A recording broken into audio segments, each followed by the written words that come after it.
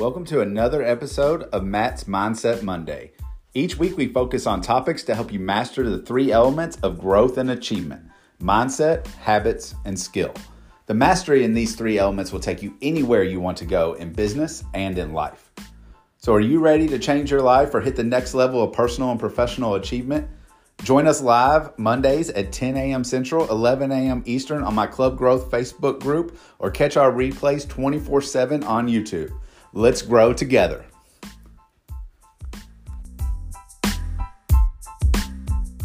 Today, we're going to talk a little bit about leadership, and I'm going to introduce you to our guest here in a second. But as I was getting ready for this episode, I just hopped on and looked up the definition of leadership, and it's the action of leading a group of people or an organization towards a common goal. And when I first started preparing for this, I got to thinking about, what does that really mean? And of course, you all know I've done a bunch of John Maxwell training, and of course, we have the 5 levels of leadership, but then we also have styles of leadership. And this is what kind of brought me to the point of our guest today, who's one of my really good friends. We go back many, many years. Joe Welsh, who is the executive director of Friends of Sinners. And he's going to talk to you a little bit about being a quiet leader. But before we hop into that, if you think about the different styles of leadership, you have passionate leaders, you have inspirational leaders, you have assertive leaders, you have innovative leaders, and then you have the servant leader, which is something that I know that Joe is, and what I think really pours into what he would say is a quiet leader. So before we kind of do an introduction and get into the leadership part, Joe, tell us a little bit about who you are and your family and all that fun stuff. Yeah. So my name is Joe Welsh. I'm the executive director of Friends of Sinners. My wife is Angel Welsh. She's a local radio DJ. So I used to be known as the executive director of Friends of Sinners. Now I'm known as Angel's husband. That's my claim to fame, but I have 4 kids. I have 3 stepsons, Parker, Braden, and Tucker, and I have a daughter, Charlotte, who is 6 years old. Boys are 18, 16, and 9. So we have our hands. Busy at all, do you? No. We have our hands. Well, it's I tell people all the time I come to work to get a break. That's really true. So it's kind of just a little bit about my family. Previously, I was the director of St. Benedict's from 2012 until around 2015 when I came to Friends of Sinners, and just in the community. I love serving, so I serve on the Ottoman Community Care Clinic board. I've served on the drug court board. I'm still a board member for St. Benedict's and a few other things that, I am super involved in the community. Any way I can help and serve is what I want to do and what I love to do. So, and outside of that, I'm a professional deer hunter. So there's and he takes that designation seriously. I know. Now, for some of our guests who are outside of the Owensboro area, tell them a little bit about your organization. It's something that I'm very passionate about as well. I think your organization does a ton of good. But for those who might not be familiar with Friends of Sinners, what do you all do? What's your purpose and your mission? So Friends of Sinners was founded in 2009, and we are a Christ-centered, peer-driven community recovery program. So we are really similar to a treatment center, a rehabilitation program, but what we call ourselves is a discipleship program. So we focus on discipleship of men and women. And what that looks like is it's really one of the things we focus on, that we strive to be the best at, is relationships with our clients. So, you can teach people a million things, you can tell them all the information in the world, but the relationships seem to be where most people have success. When we come beside them, they really become my best friend, other staff members' best friends. They become part of our family. They come to my house. They go to my kids' birthday parties. Like, we really do life together. That's part, of discipleship, is really kind of walking together hand in hand with each person. So, we have right now we have 30 clients in our men's facility and 15 clients in our women's facility, and we've grown tremendously. And I can talk more about that, but something that we love and that we don't want to do is grow too big, because we lose the personal, intimate, relational side of things, because I think we believe that's where our success lays. So if we were to grow, and it is part of our plan to grow, but instead of growing inwardly in numbers of clients, we want to grow outwardly, meaning instead of having 100 clients in Owensboro, we would love to keep the numbers that we're at now and have a Friends of Sinners Evansville, Friends of Sinners Bowling Green, so that we don't lose the intimate personal relationships that we have with our clients. Yeah, and I think that's huge. I was kind of briefly talking about the 5 levels of leadership earlier, and you have the positional leader where people follow you because of your title, and they have to. Then you have the permission-based leader where people follow you because they want to, followed by production, which is they follow you because of what you've done for an organization. Then you get into people development, where you start to develop the people, and people follow you because of what you've done for them, and then ultimately the pinnacle, which is something that I really appreciate about your leadership and about Friends of Sinners, is you strive for the pinnacle leadership, meaning that people follow you because of who you are and what you represent. So how has that your journey in leadership kind of developed over time? Because if we go back, me and Joe go back to high school days, and they tell you some stuff we're not going to talk about on here that we didn't have the best upbringing maybe. So how has your leadership journey developed over time, and what's that look like now? Yeah, so I just to be really honest, I'm not the greatest manager of people. So what I mean by that is I struggle with communication more than anything. I'm really quiet, and that's kind of the topic of this whole thing, is just being a quiet leader. So I'm not always the best. It's something that I have to be really intentional about staying on top of. So I don't command a group setting really well as far as my staff. Like, we have a staff meeting, we have those things. I'm not the greatest at commanding the staff, but what I do, how I manage them is individually, by one-on-one, and by evaluating, learning their gifts and their talents, and understanding what I'm good at, what I'm not, and really hiring and choosing people that complement my gifts in each role that I struggle with or that I'm not the best in. Finding those people with those gifts and allowing them to use those gifts to help the organization as a whole. So a few of my favorite quotes about leadership is, one of them is Harry Truman, and it says you can accomplish anything as long as you don't care who gets the credit. And I think that's one of the things that I really kind of I love getting credit. Don't get me wrong. I love to get a big trophy or win a game, but I really also at the same time I hate the spotlight. I hate to be in front of people or be seen. So I love to build my staff members up. I love an example of this would be Julius Maddox, and he worked for me for 5 years, and he has this amazing gift as a weightlifter, and he for years and years and years, I had to almost force him to leave Friends of Sinners and pursue his dreams, because I could see the potential in him. The fear of leaving Friends of Sinners and leaving this comfort and leaving the security of Friends of Sinners was just overwhelming for him. So I almost had to push him out the door. And that's the same thing that I do with each of my staff members. I really try to build them up and build their careers up as much as I do my own. And one of the other things I think, as far as how I've grown, is I used to be, it's a quote that says,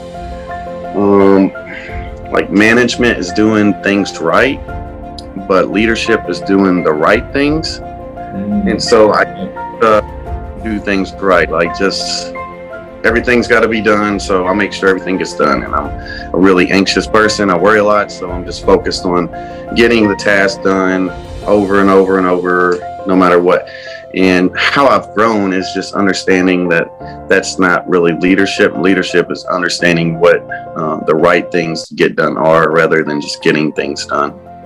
Yeah, 100%. You know, what I heard you say that's really impactful to me, and what, in my opinion, makes you a great leader is it's the sum of the collective whole, not just putting the spotlight on yourself, which is, I think, something that's crucial for leadership is you have to move the dial towards, you know, of the whole organization, not just of your own individual career, which I think is something that makes you really successful. Is you're really good at putting people in their genius seat, meaning that they're in alignment with what their strengths are, and not forcing somebody to change, to adapt to what you need out of the organization. Yeah, it's kind of quiet leadership is definitely a collaboration. It's a collaboration of a bunch of talented people that make me look good. And I think, you know, my quietness or me being an introvert, it really gives them an opportunity to share and participate in the process, and to feel to exchange ideas and bring ideas that are sometimes really great ideas that and they feel safe, and they feel like those ideas are heard, rather than me just leading and me casting all the vision, and I don't want to hear what you all have to say. So yeah, it goes back to that collective whole again. I love that. So you know me, I'm a huge mindset guy, and we got to talk a little bit about mindset before we jump into the leadership portion. So tell me how mindset has impacted the growth of your leadership. You know, when you all sent me that question, I really didn't understand the question a whole lot. But one of the things I think about mindset is the top of my priority list is first is integrity and character. So probably above anything else, integrity and character is something that is a must at Friends of Sinners for me and any of my staff members. Sorry, I got a gnat flying around.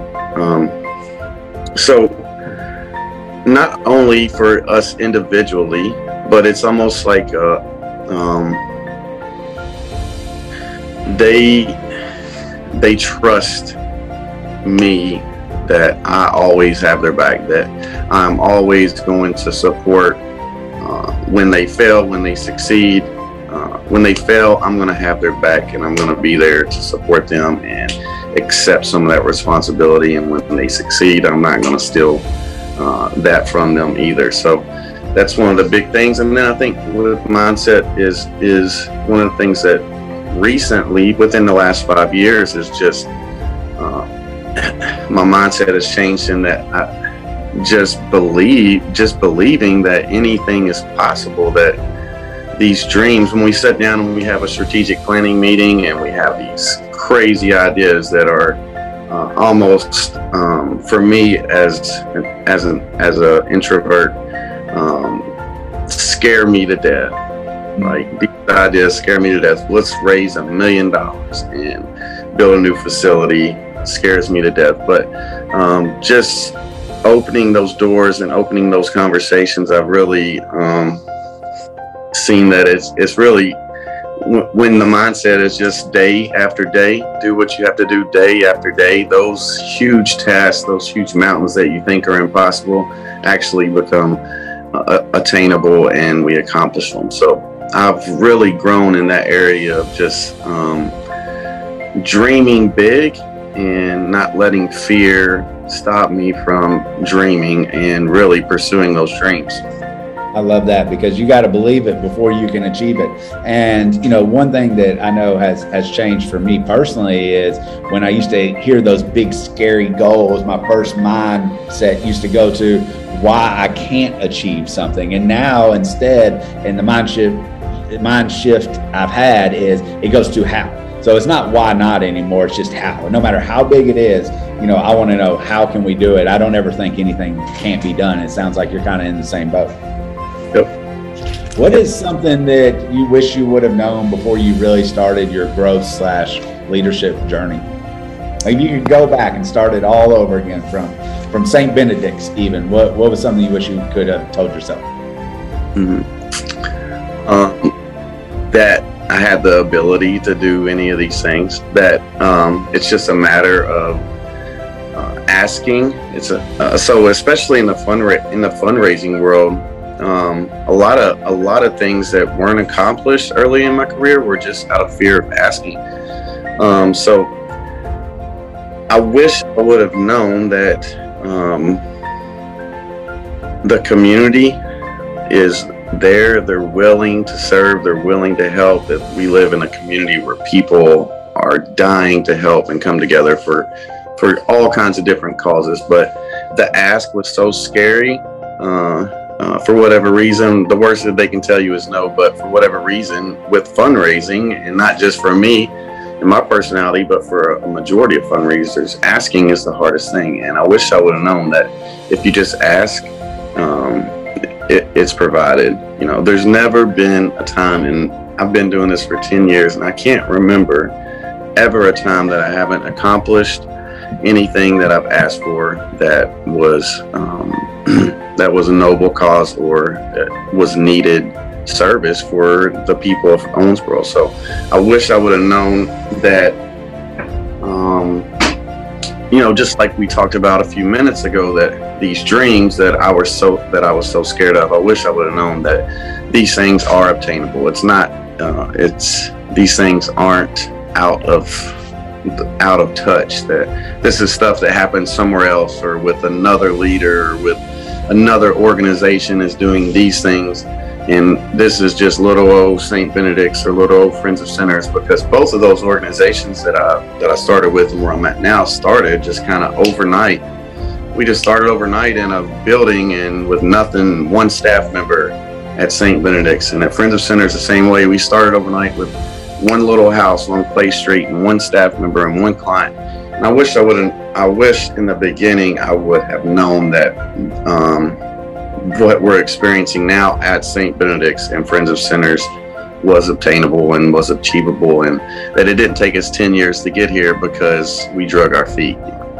Yeah, and I think it's natural. Like all of us as just humans in general have a fear of rejection. I think that's a natural tendency that you have to condition your mind to overcome. And you know, one thing that I always tell myself just is no means next. So I'm always focused on that, so that I don't get caught up on the no's. No just means I'm that much closer to a yes. And I think that, you know, in that situation with what you build, it's momentum over time and starting to see what you can accomplish. And then over time, you recognize that there is so many great people that are out there willing to help and willing to contribute, so that those big dreams that seem scary when you're in that very first meeting, as you get into the process and you start to see where the momentum's building and people are giving and things like that, you know, I could imagine how each day, each week, each month, it just gets easier and easier and easier. And now that you know that, it's probably that next big dream isn't as scary.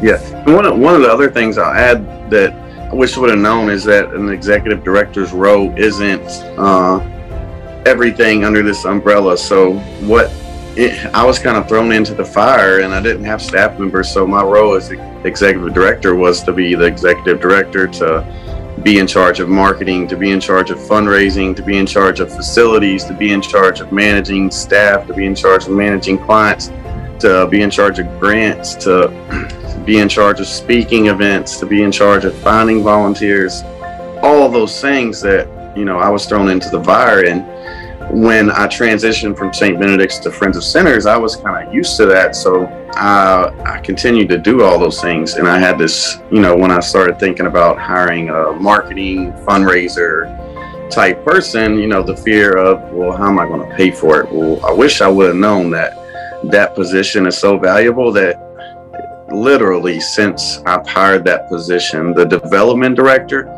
our income has went up 200% in 3 years. So, and it was for 2 years, I went back and forth on, can I do this? What if it doesn't work? And, you know, that position, so those positions that are underneath me as the executive director, identifying what those positions are and the value, like they always pay for themselves. And I didn't know that in the beginning. Tenfold. I mean, I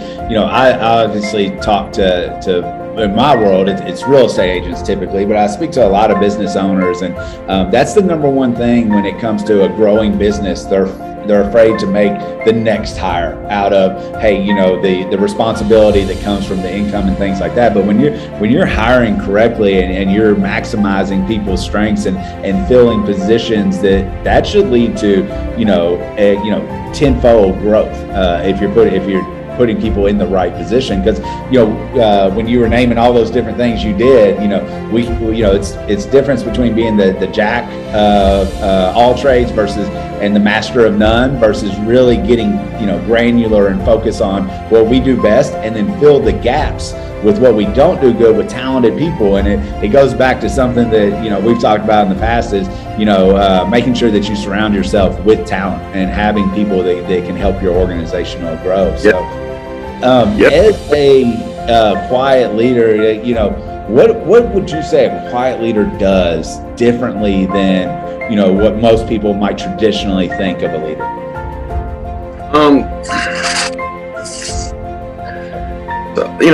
The first thing I think is with most quiet leaders, I'm not sure that all quiet leaders, but I know this is true in my life, is they check their ego at the door.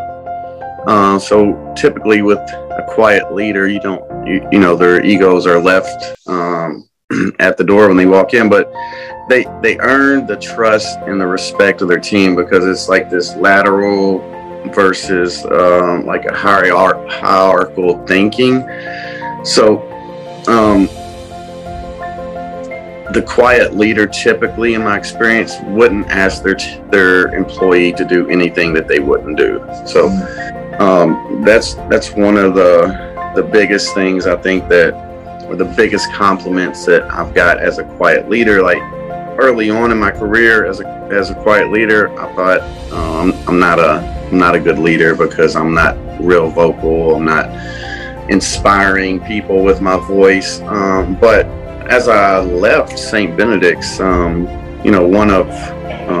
had a few people who worked for me who really kind of inspired me through their letters or their texts, and just were able to communicate how much I inspired and influenced them by leading quietly, by leading with my actions, by sweeping the floor, by taking out the trash, by doing the things that a leader doesn't typically do. I was inspiring my employees that at that time, and that I didn't have to. What it did for me is that it just encouraged me that I didn't have to be this super vocal, super outgoing, charismatic leader to be successful. That my employees trusted me and followed me and were empowered by me through my quietness, through me not saying something. And something else that they said that made a lot of sense to me is they said, when I did speak,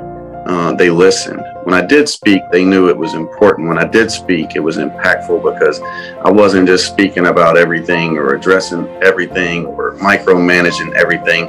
So they knew when I had something to say that it was important, that this really needed to be addressed, or this really needed to be corrected, or this really was important to me, because if it wasn't, I wouldn't be speaking, basically.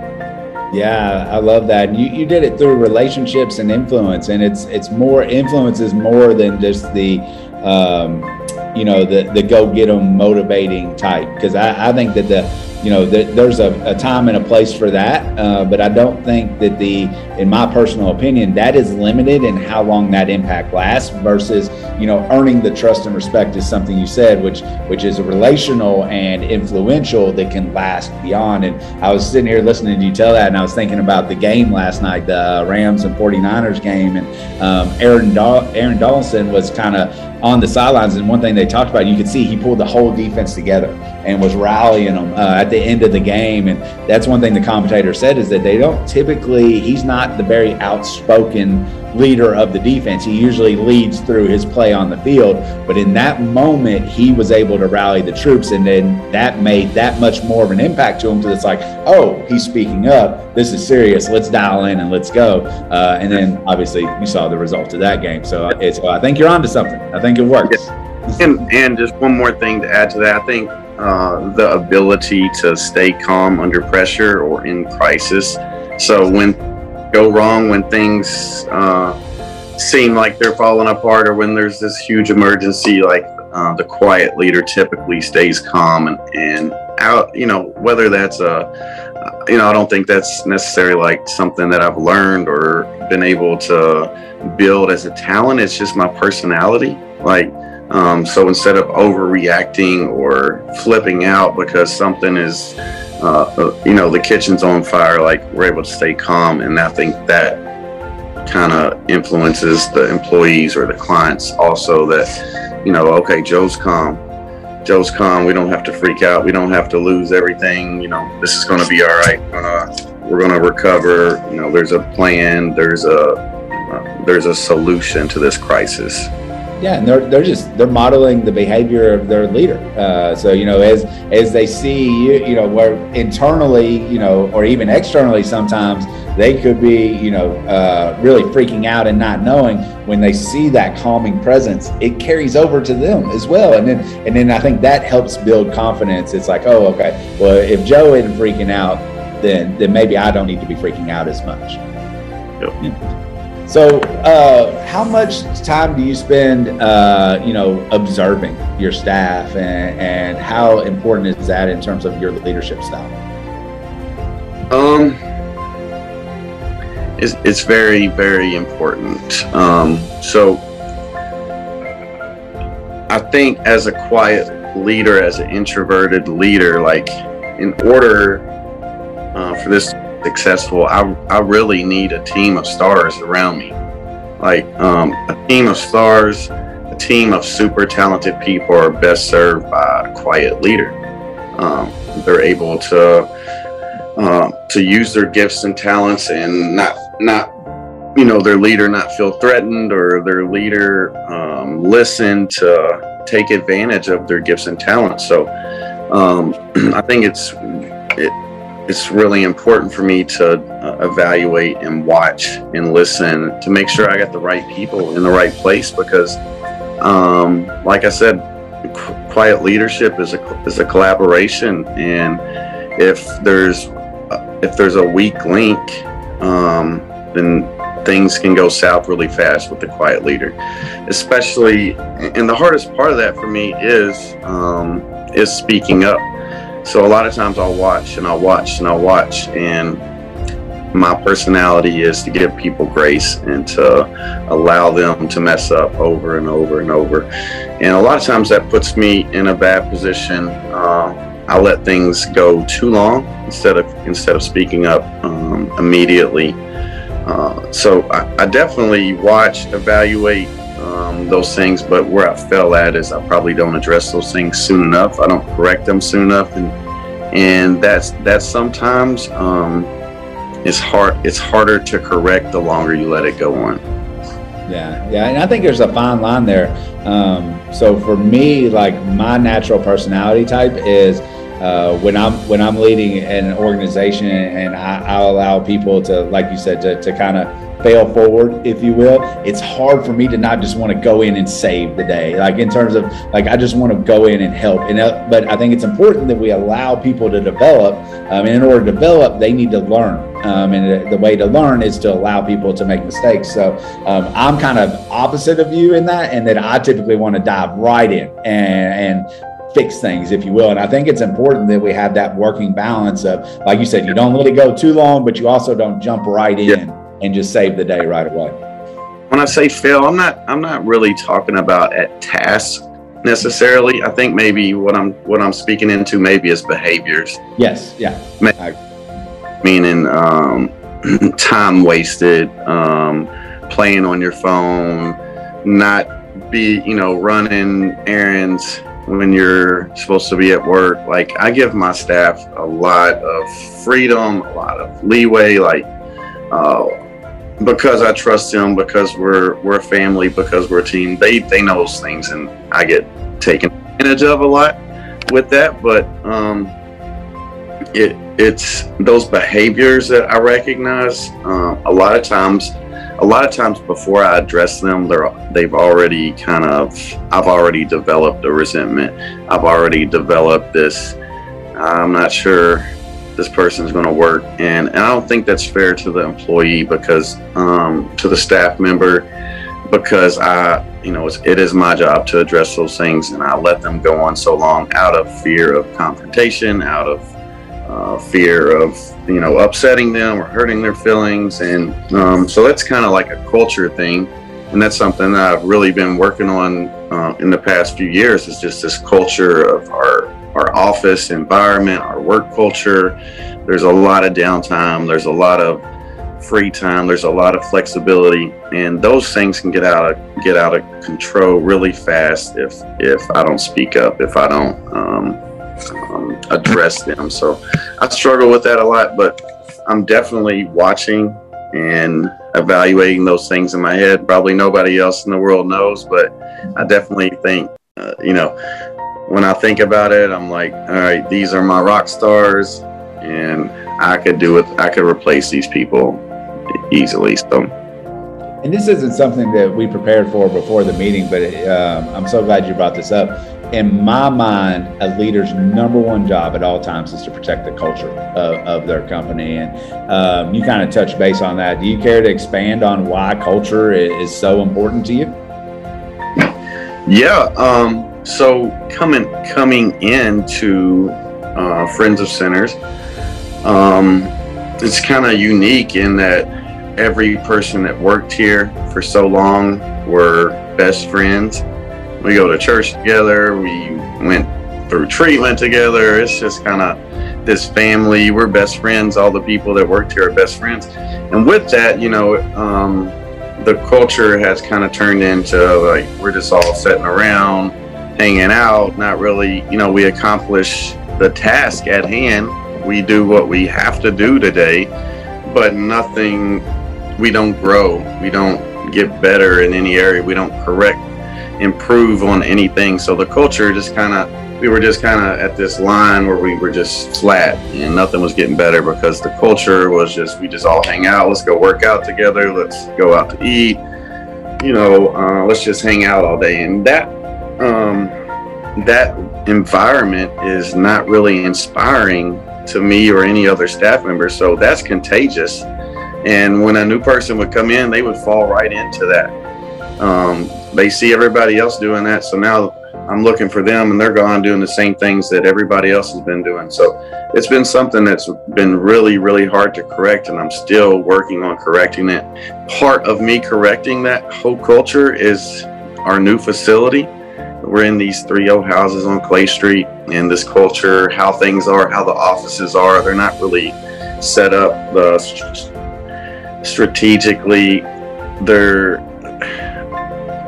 not set up for a good work environment. And so part of our new facility plan was to be more professional, to offer a better service for our clients, and for me to change the culture of our work environment, our office environment. How much do you think the visual representation, first, when somebody first walks in, plays a part of that culture? Is that something that you're trying to change with the new building, or like what do you mean by environment? Absolutely. So we are holding our clients to this standard way up here.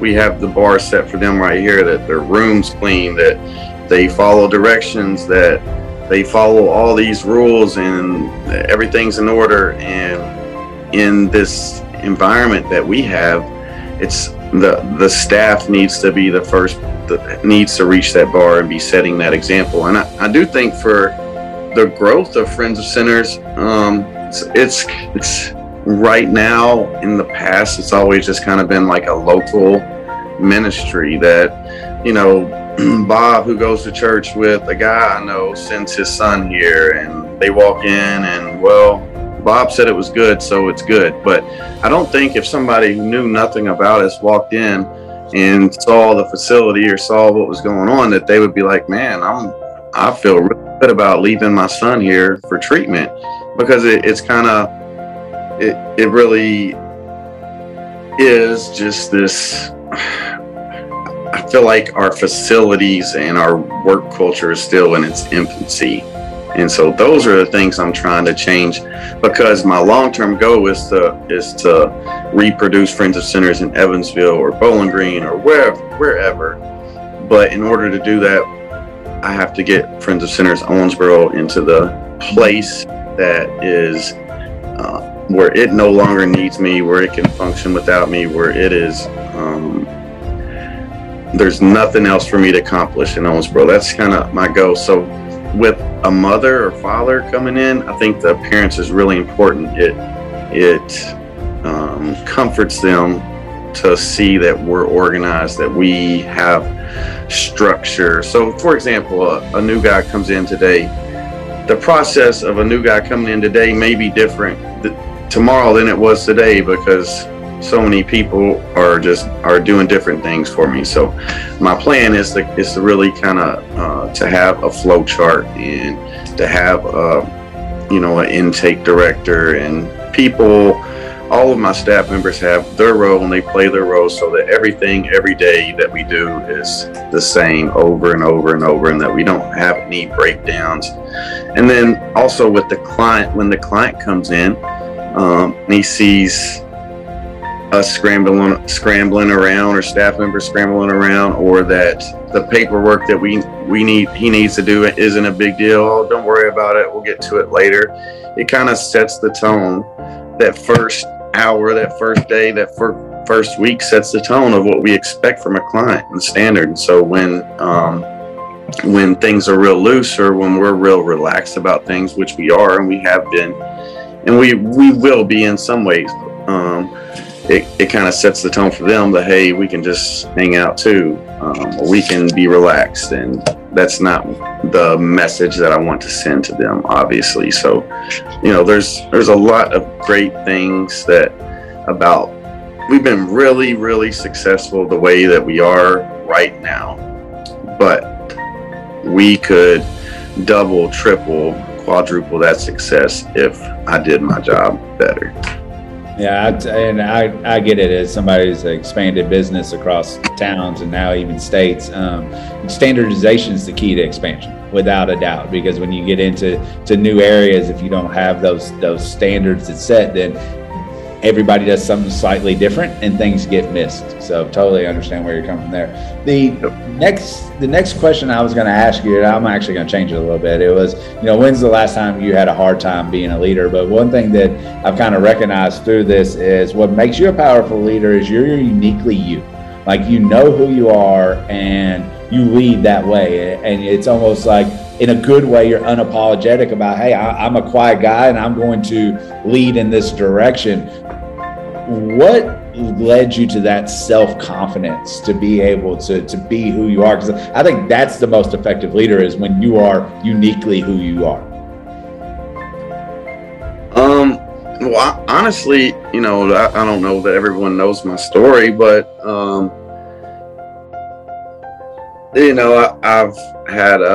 I've made a lot of mistakes in my life, and changed my life. And one of the things that happened in that process was that every weakness that I had, that I thought was a weakness, or I considered a weakness, has now became a strength. Every failure that I've ever experienced, those experiences now are used for good. And so just being confident in who I am, I think, has come from my relationship with God and my faith, and also the success that I've had professionally, like just being transparent. And I have more confidence in saying I messed up than I am when I say I succeeded. Like, for whatever reason, that's just my personality. Like, I would never walk in a room and say, like, well, I won today, I really did good on this test, or I really did good at this, and look what I did. But I love walking in a room and saying, man, I messed up. Like, this is where I failed, and this is where I failed. And I think I'm just more confident saying those things, but I also think it's, just part of my leadership in that I want the people I work with day in and day out, the biggest part of their recovery is being vulnerable and transparent when they fail, like learning how to be accountable to yourself and to others. So I love holding myself accountable. Obviously, today it's a lot easier because it's really small stuff. It's not like I'm out robbing a bank and then I'm going to go say I robbed a bank today, but it's really small stuff. So I've learned that those things are just a part of life, and there's power in confessing those things. There's power in telling on yourself. You relatable. I mean, I think to show you're not perfect.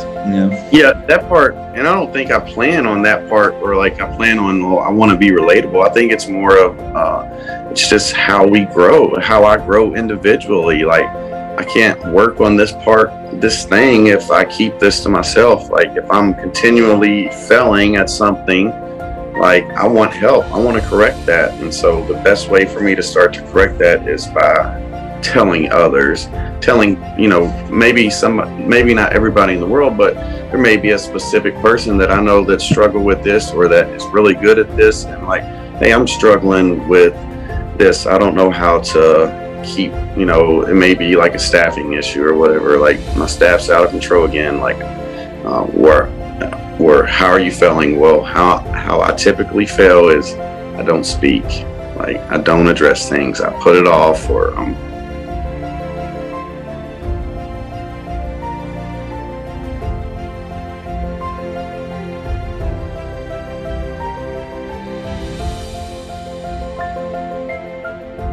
fear that I've done it so long, and it's almost in my world, in the recovery world, you are rewarded for making mistakes and holding yourself accountable. So it's like you're holding yourself accountable, like you're doing what you're supposed to be doing. So if I didn't speak about my failure, that would be it would be a disservice to myself, and that's kind of the thing. So it's not just about being relatable or letting other people know that it's okay to fail. It really is about me. Selfishly, it's about that I don't want to do a disservice to myself. I don't want to keep failing in this area, so I'm going to talk about it. I want to be better. I want you people put to it out to the world, and then in turn it's going to kind of force change, if you will, because now everybody knows.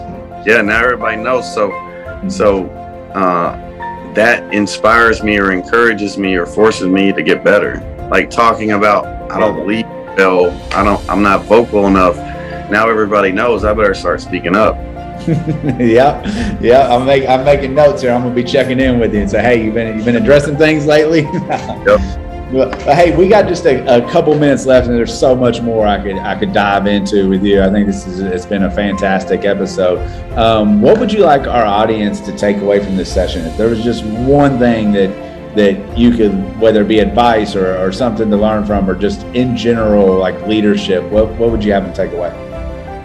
Well, that there's not a one size fits all leader. Just like you said in the beginning, and you went through all the 5 types of leaders, John Maxwell, the manner of leader of you, the leader of your organization, it's all situational. Like, so a team of stars, like if I have a team of all stars, they may be best served working under a quiet or introverted leader who respects their ideas, who's willing to let them shine. But if you have a team of passive people who prefer to be told what to do, they'll find an introvert to be frustrating, uninspiring, and they won't respond to a quiet leader. But those passive people, they may respond to a hotshot who talks a good game, who dominates the room, who loves the spotlight, and they may even worship that guy, right? And so that there's no one size fits all leader.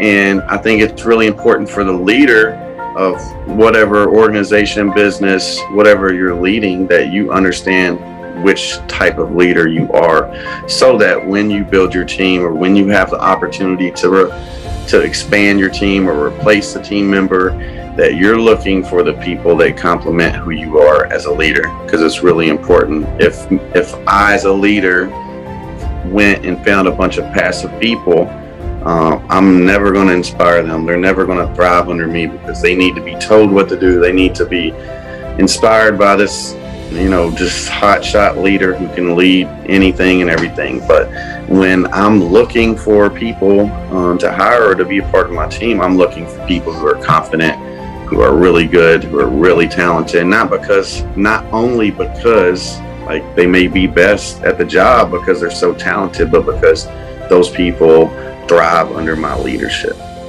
I love that. And that's super powerful. You got to know yourself first, and pour into yourself before you can pour into others is something that I learned along the way as well. And I think that's huge. And then the last thing, just a kind of finishing note, are we allowed to announce what we were talking about earlier with y'all's new facility and all of that? Can we talk about that?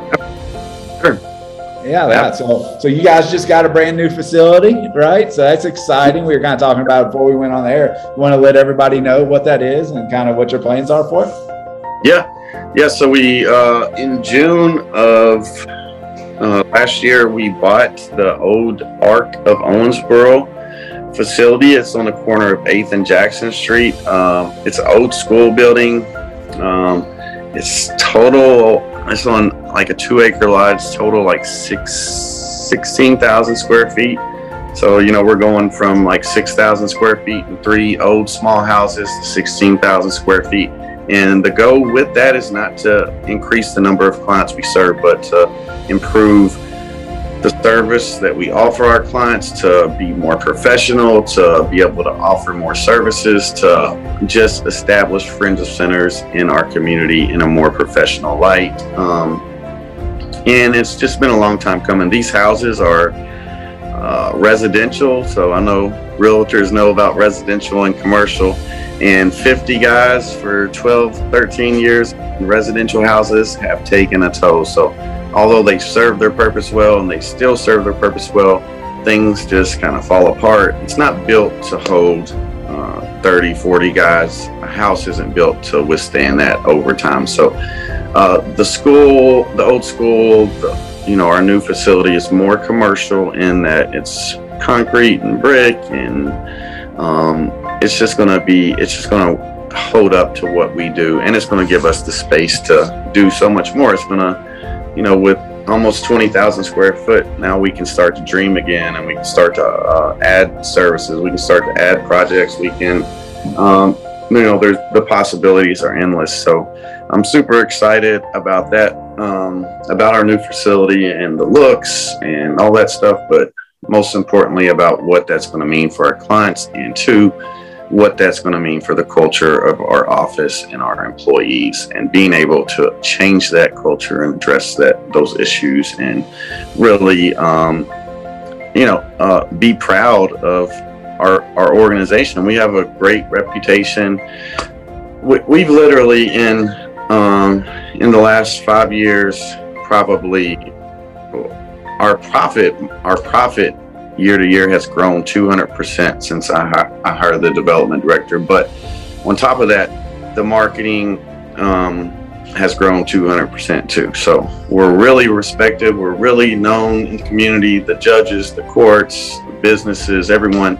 And it's almost embarrassing to bring them to our office or to our facility, just because, we're grateful for this. This is what God's gave us, but it's time for us to move on and be proud of our facility, and be able to invite you all in, to be able to the clients to take pride in where they're at. And I think that there's a few parts of that. These houses kind of have a homey feel, and I think we love that. Like, we love it to be personal, intimate, and have a homey feel, and so we don't want to lose that moving to our new facility. So we'll work on some of that too. But it also has this kind of rinky-dink feel to also for our clients. So I'm not sure that when they walk in the door, they're super confident that we know what we're doing just because of the way, the facility looks or the way things operate, and we operate the best we can and the way that we have to right now. But those are the goals, move into our new facility to be more professional, to offer a better service for our clients, and then to change the culture of Friends Centers for our clients and our staff. I absolutely love it. And I'm super excited for you all as well. And I know that, I know the service you provide to your clients and the community. And I think you're so deserving of having that facility. And I know under your leadership, that culture will continue to develop and you guys will hit new heights. So thank you so much for jumping on with us. I took tons of notes as we were going through. I know everybody else did. So I appreciate your time. Thank you for the lessons on leadership.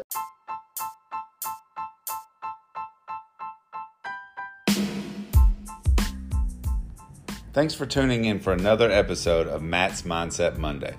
Join us again next week as we continue our journey of personal and professional development by learning the mindset, habits, and skills to reach our full potential.